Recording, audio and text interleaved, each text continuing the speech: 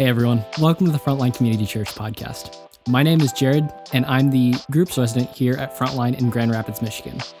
Our mission is simple, to see 0 people unchanged by Jesus. And so whether you've been following Jesus your whole life or your journey has just begun, we hope that this message will help you draw near to the person of Jesus, be challenged and encouraged by his word, and be moved to action. We hope these next few moments are a blessing to you and equip you to see who God really is and who you are in him. Wow. Well, what an incredible thing we just got to celebrate as God is just continuing to expand the kingdom and continue to expand the work that we get to do together. I'm just so excited to be able to be here and be a part of this and in this season. I hope you sense that too, and that you're excited to be a part of Frontline during this time. And I'm also excited to be here today because we are in week number 3 of this series that we're working through at all of our Zero Collective churches as we're studying the book of Jonah.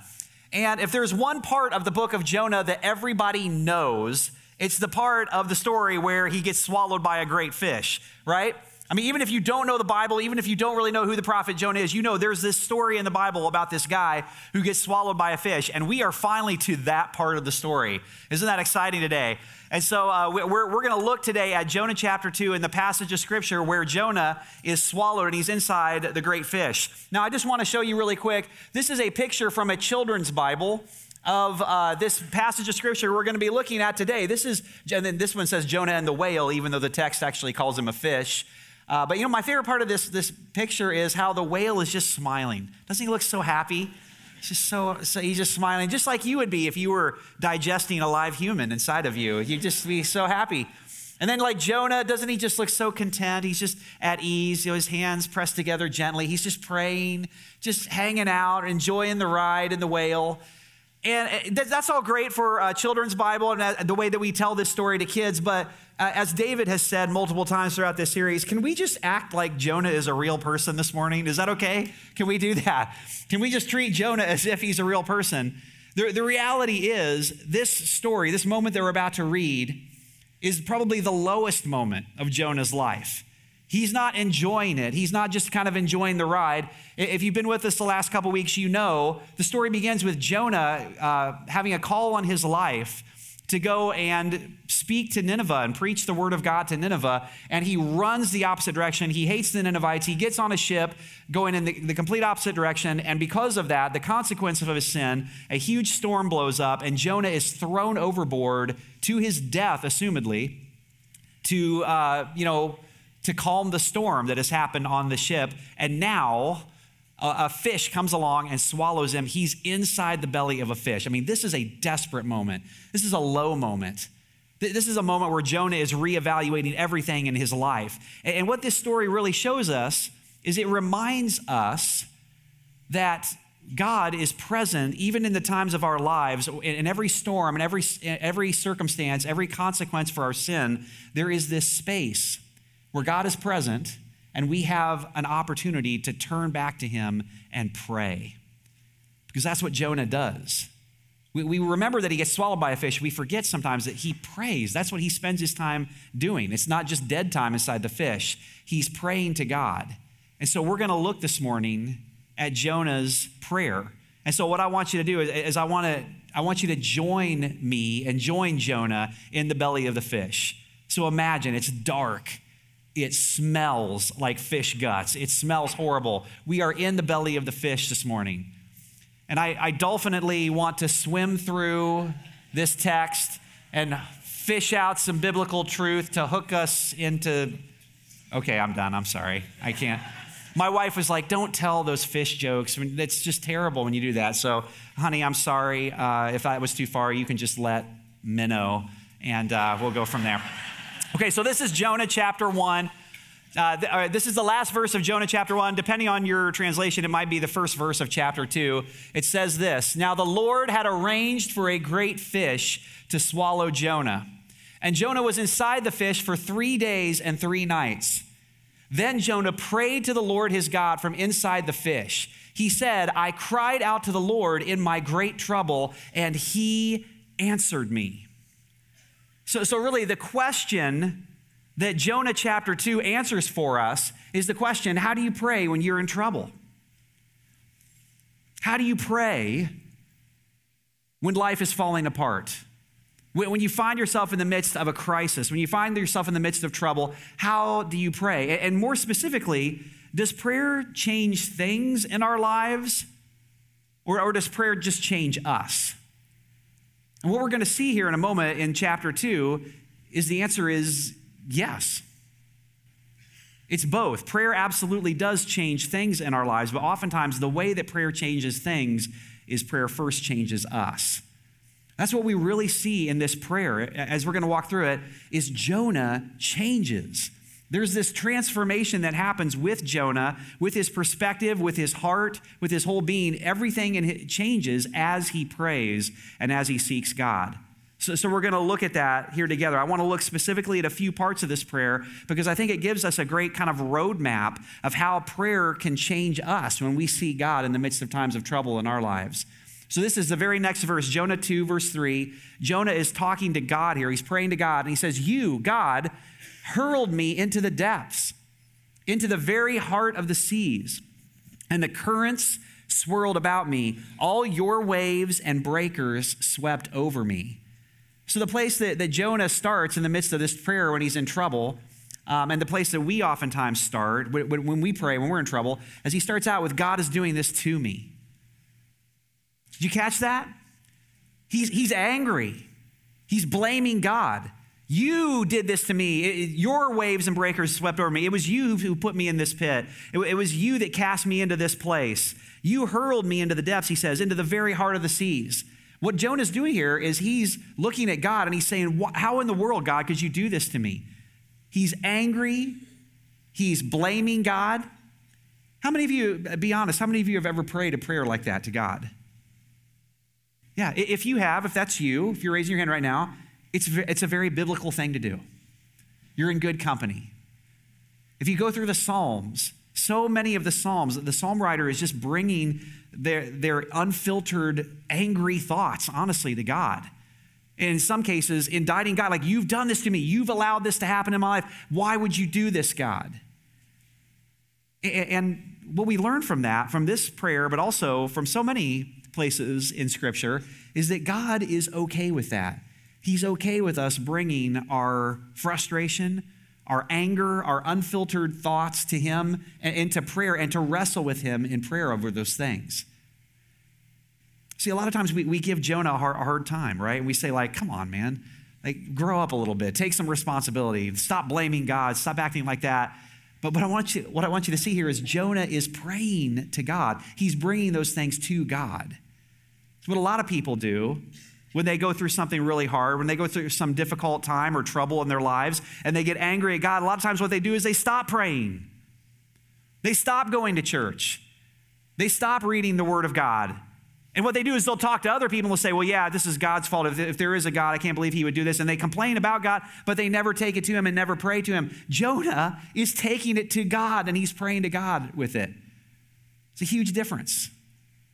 God's okay with that. In fact, I would say if that's where you're at today, that's a great place to start. You just bring your honest, unfiltered prayer to God. But that's where he begins. He starts out this whole prayer of, "God is doing this to me." He's the one at fault here. But then what we're going to see here, if you go to verse 6, you start to see this transformation happen. You start to see Jonah change as he prays. He says this, "To the roots of the mountains I sank down. The earth beneath barred me in forever. But you, Lord my God, brought my life up from the pit." What was so incredible about this passage is Jonah is making this shift. How do you pray when you're in trouble? He starts with, "God is doing this to me," but now he's moving to this place where he's saying, no, God is actually doing this for me. This horrible thing that's happened in my life, he's recognizing that the fish that he's now inside of is the very tool that God is using to save him, to rescue him. He's realizing, as awful as the situation is, I disobeyed God, I've been thrown overboard. This fish that swallowed me is the very thing that God is using to rescue me. God is doing this for me. And really what we see in that is the fish is supposed to represent the miracle of grace in the story. Can we all agree a person being swallowed and kept alive inside of a fish is pretty much a miracle, right? I mean, that would not be a normal occurrence. The storm was normal. That happens in nature. But the fish represents the miraculous work of God that he extends to every single one of us. It's God's grace to Jonah. In the midst of this time, God provides this fish to swallow him, and Jonah is starting to recognize it. He's recognizing that God's presence is drawing near to him in the form of something that he never would have asked for. But yet it is God. Pete Scazzaro wrote a book called Emotionally Healthy Discipleship, which our team, some of our team is reading and has read. And he says a line that has really spoken to me in it. He says, in order to have true peace, you have to disrupt false peace.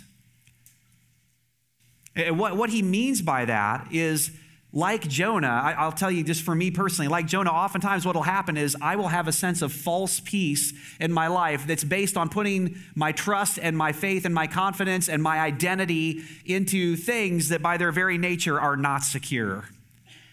Like my health, like my kids.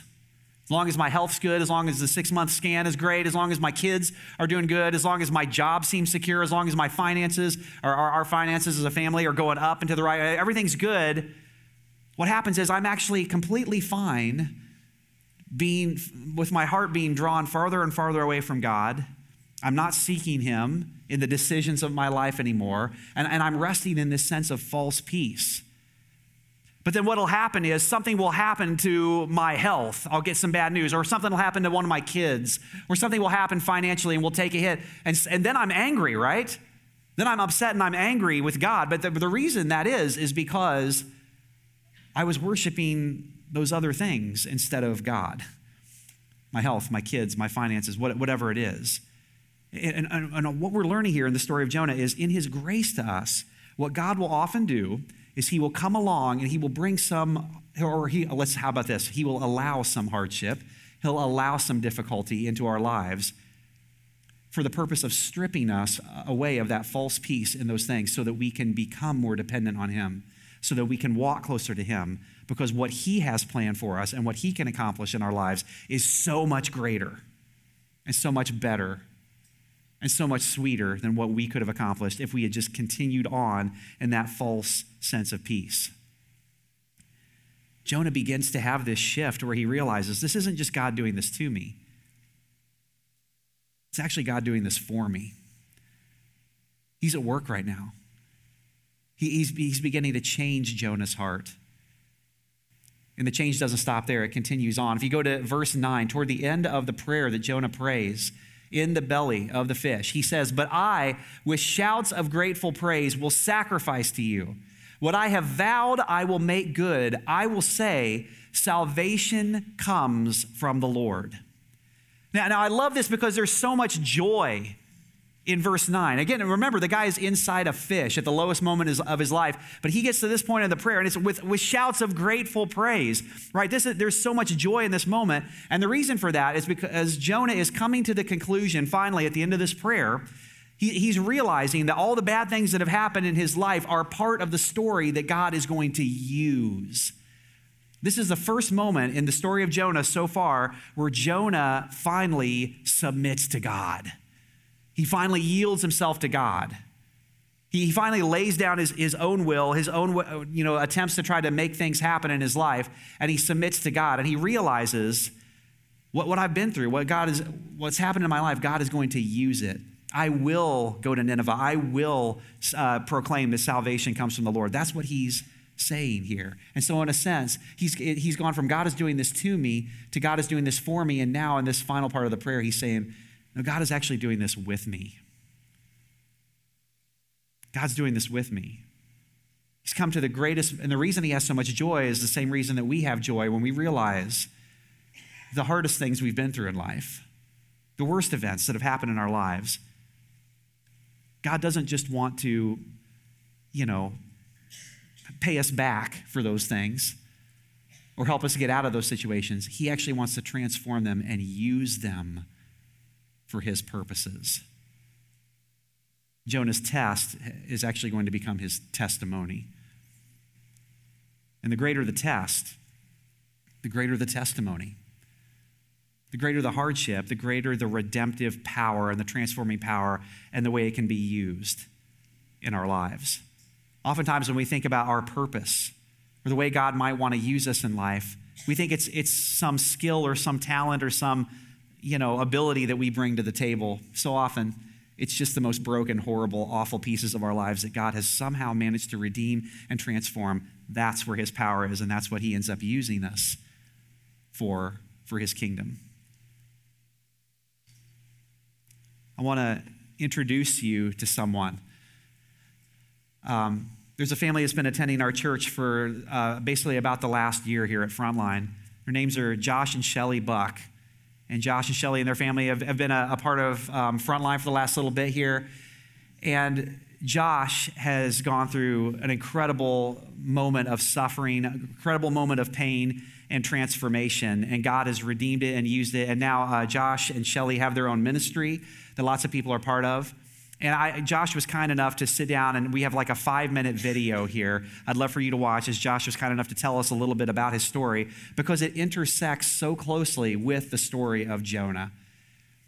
And what I think you're going to see is that God uses the worst parts of our life to redeem those things and transform and then use those things in our lives. And the reason I can say that is because I've known Josh for many, many years. Even though they've just been attending Frontline for a little bit here, Josh and I went to the same college in Indiana. He and our families went to the same 2 different Wesleyan churches in the same town. We both got saved around the same time of life. And so I've watched this unfold over a period of time. I believe God's really going to speak to you. Take a look at this 5-minute story.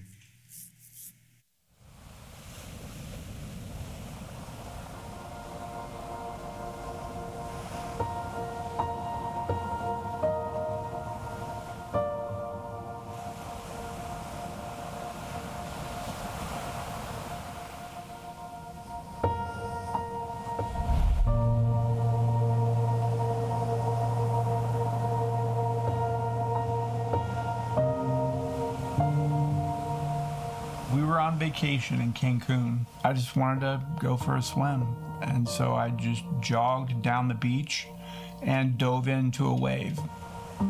Because of the way the wave crashed down, it took all of my forward momentum, turned it into downward momentum, and I head planted into the bottom. And I dove into that wave, a fully functioning 30-year-old, and they pulled me out, a quadriplegic for life. I came to just floating, couldn't move my arms, and just the moment of terror and panic. And if it wasn't for my friend and the lifeguard on the beach, I'd be dead. The next thing I remember, I was waking up in Miami after my spinal fusion surgery. And then I came up to Mary Free Bed for 3 months of rehab. Towards the end of my time there at Mary Free Bed, I distinctly remember a conversation having with Shelly, and I said, babe, I don't know what it means to be a dad anymore. I can't pick the kids up, toss them in the air. I don't know what it means to be your husband anymore. And my identity was shattered. I had to reimagine what it was like to be me. And the first couple years were hell.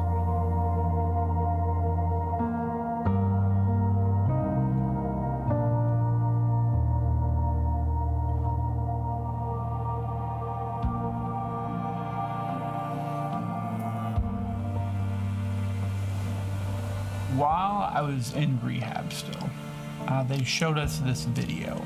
This guy is saying, if the price I had to pay to walk again was to lose all I've learned, I wouldn't do it. And I'm like, baloney. You know, he's just trying to make himself feel better. So I remember being at a concert at Van Andel. And I was driving around the lobby, and people are kind of looking at me. And it's almost like I could read their minds. They were thinking, I wonder what that wheelchair is all about. Why are there wires under there? I just kind of looked at them and I thought, I'd rather be me than you guys. And I was like, wait, I'd rather be me than you guys? wow, God is doing something. And my priorities and my identity are kind of slowly shifting. And I started thinking, I've learned so much since the accident.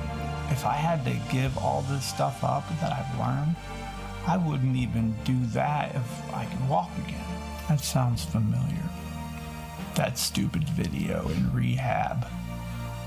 He was right. And now God has redeemed my identity to the extent that when I get in the wheelchair every morning, I don't look at that wheelchair like some sort of a death sentence. You know, I can look at the wheelchair and know, wow, this is what God is using to keep me the man that he wants me to be. And I can honestly say I am a better friend, a better dad, and a better husband than I was before the accident. I am so thankful that we serve a God of second chances, of redemption, who will take the ugly, the broken in our lives, and he will exchange it for beauty and for more of him. It doesn't mean that things are the same as they were before, but they're good, and sometimes they're great. And we just need to wait on him. But I, with shouts of grateful praise, will sacrifice to you. What I have vowed, I will make good. I will say, salvation comes from the Lord.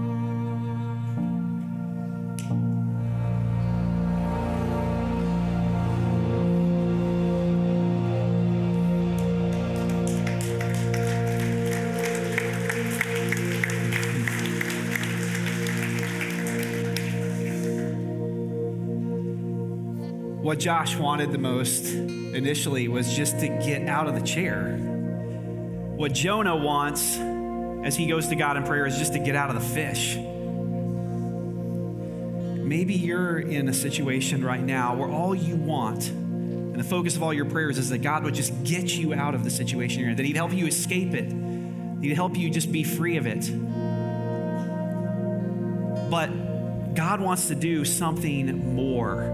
He has something greater planned. In fact, that's what redemption is. Redemption is always more than just escaping the situation we're in, getting out of the hard times. Redemption is always God doing something more with it. That's the way he works. When we get to heaven, we're not going to get like reimbursed for all the bad things that happen to us. That's not what's going to happen. What's going to happen when we get to heaven is all the things that were the hardest parts of our lives, the most difficult trouble, all the things that we entrusted into his hand and that he redeemed, those are going to be the things that we actually are the most joyful about, that we're going to be praising God for the most. I think about my friend Josh. You know, all of us who know Jesus and who have trusted our lives in him, we're going to see Jesus someday in heaven. And we're going to walk forward and we're going to bow down and we're going to worship him face to face. But think about, for my friend Josh, when he sees Jesus and that moment comes, he's going to stand up and for the first time in years, he's going to walk. He's going to bow down on his own knees and he's going to worship Jesus. And in that moment, Josh will have a greater joy that I will never be able to fully comprehend. Do you see it? Because the greater the trouble, the greater the joy on the other side, the greater the test, the greater the testimony. That's what he wants to do. That's what he's capable of when we put it in his hands. God has way more planned for your pain and your suffering than just helping you escape from it and get out of trouble. He wants to use it. He wants to redeem it and transform it and use it for his glory. But in order to experience that, there's no shortcut. You have to do exactly what Jonah does in verse 9, what we just read a moment ago. You have to come to this place where you yield to him, where you submit yourself to him, where you stop fighting, where you stop trying to circumvent the process, and you just lay it at his feet, and you say, okay, Lord, I'm going to humbly just trust you and obey. All of us have to come to that point. And when we do that, that's when he can begin his transformative work. There's something even so much greater than just this Jonah chapter 2. I'd be remiss if I didn't point this out to you. It says right there at the very beginning of chapter 2, Jonah was in the fish how many days, how many nights? Remember? He's in the fish for 3 days and 3 nights. When you fast forward into the Gospels, in Matthew chapter 12, Jesus is talking to some of the religious leaders of the time, and they're questioning Jesus, and they're asking him, they're saying, will you show us a miracle? Will you prove yourself? Give us some kind of a sign that you are who you said you are. And what Jesus says, he loves the book of Jonah, and he points back and he says, the only sign you're going to get is the sign of Jonah. Just as Jonah was in the belly of the fish for 3 days and 3 nights and then was given a second chance and risen out of that, Jesus says, I'm going to be in the ground 3 days and 3 nights, and then I'm going to rise to eternal life. And what he's saying in that moment, he's saying, look, the story of Jonah is a redemption story, but it's a redemption story that points to the ultimate redemption story. The story of Jonah, yes, it's an incredible redemption story, but it's only incredible, and the only reason it's in the Bible is because it points to the ultimate redemption story of every single one of us. That when we put our faith and our trust in Jesus, he has the power to redeem the worst stuff in our lives, and it's the stuff we're going to be praising him for the most in all of eternity. The problem is, to be very honest with you, there's been lots of times in my life where I don't want a redemption story. Maybe you're there today. Maybe you're more like kind of at the beginning part of the prayer where you're still angry. You're still upset about the situation you're in. I've been there. There are times where I didn't want a great redemption story. What I was praying for was a great revenge story. I was like, God, just help me get revenge on this person. Help me get them back. But if God had actually answered that prayer, I would have missed out on the redemption that came through the healing and the forgiveness that's happened in my life. There were times where I didn't want a redemption story. I wanted a restart story. There were seasons when I was leading this church where I remember things got so difficult at a couple different points, where I remember praying and saying, God, will you just call me somewhere else? Just get me across the country with my family to where I can just start over again, where nobody knows who I am, nobody knows anything about the past, and I can just begin again. But if God had answered that prayer for a restart, I would never have gotten to experience the things like what we just experienced here this morning. I'd never get to be a part of this and what he's doing right now. I'm telling you, the greatest lesson that any of us can learn, the greatest lesson that God wants to show us through our pain and our suffering is that Jesus, when we put our trust and our faith in Jesus, Jesus doesn't just provide a way out of trouble. Jesus is the way through all trouble forever. That's who he is. And so as we turn this toward ourselves this morning, the question I'd love to ask is, or the statement I'd love to make is, don't try to circumvent or fast track God's process for bringing redemption out of your story. Like Josh said a moment ago in that video, you have to wait. There's no shortcuts. But oftentimes what we do is we try to circumvent, God, just get me out of the situation. We try to escape it. We try to numb out from it.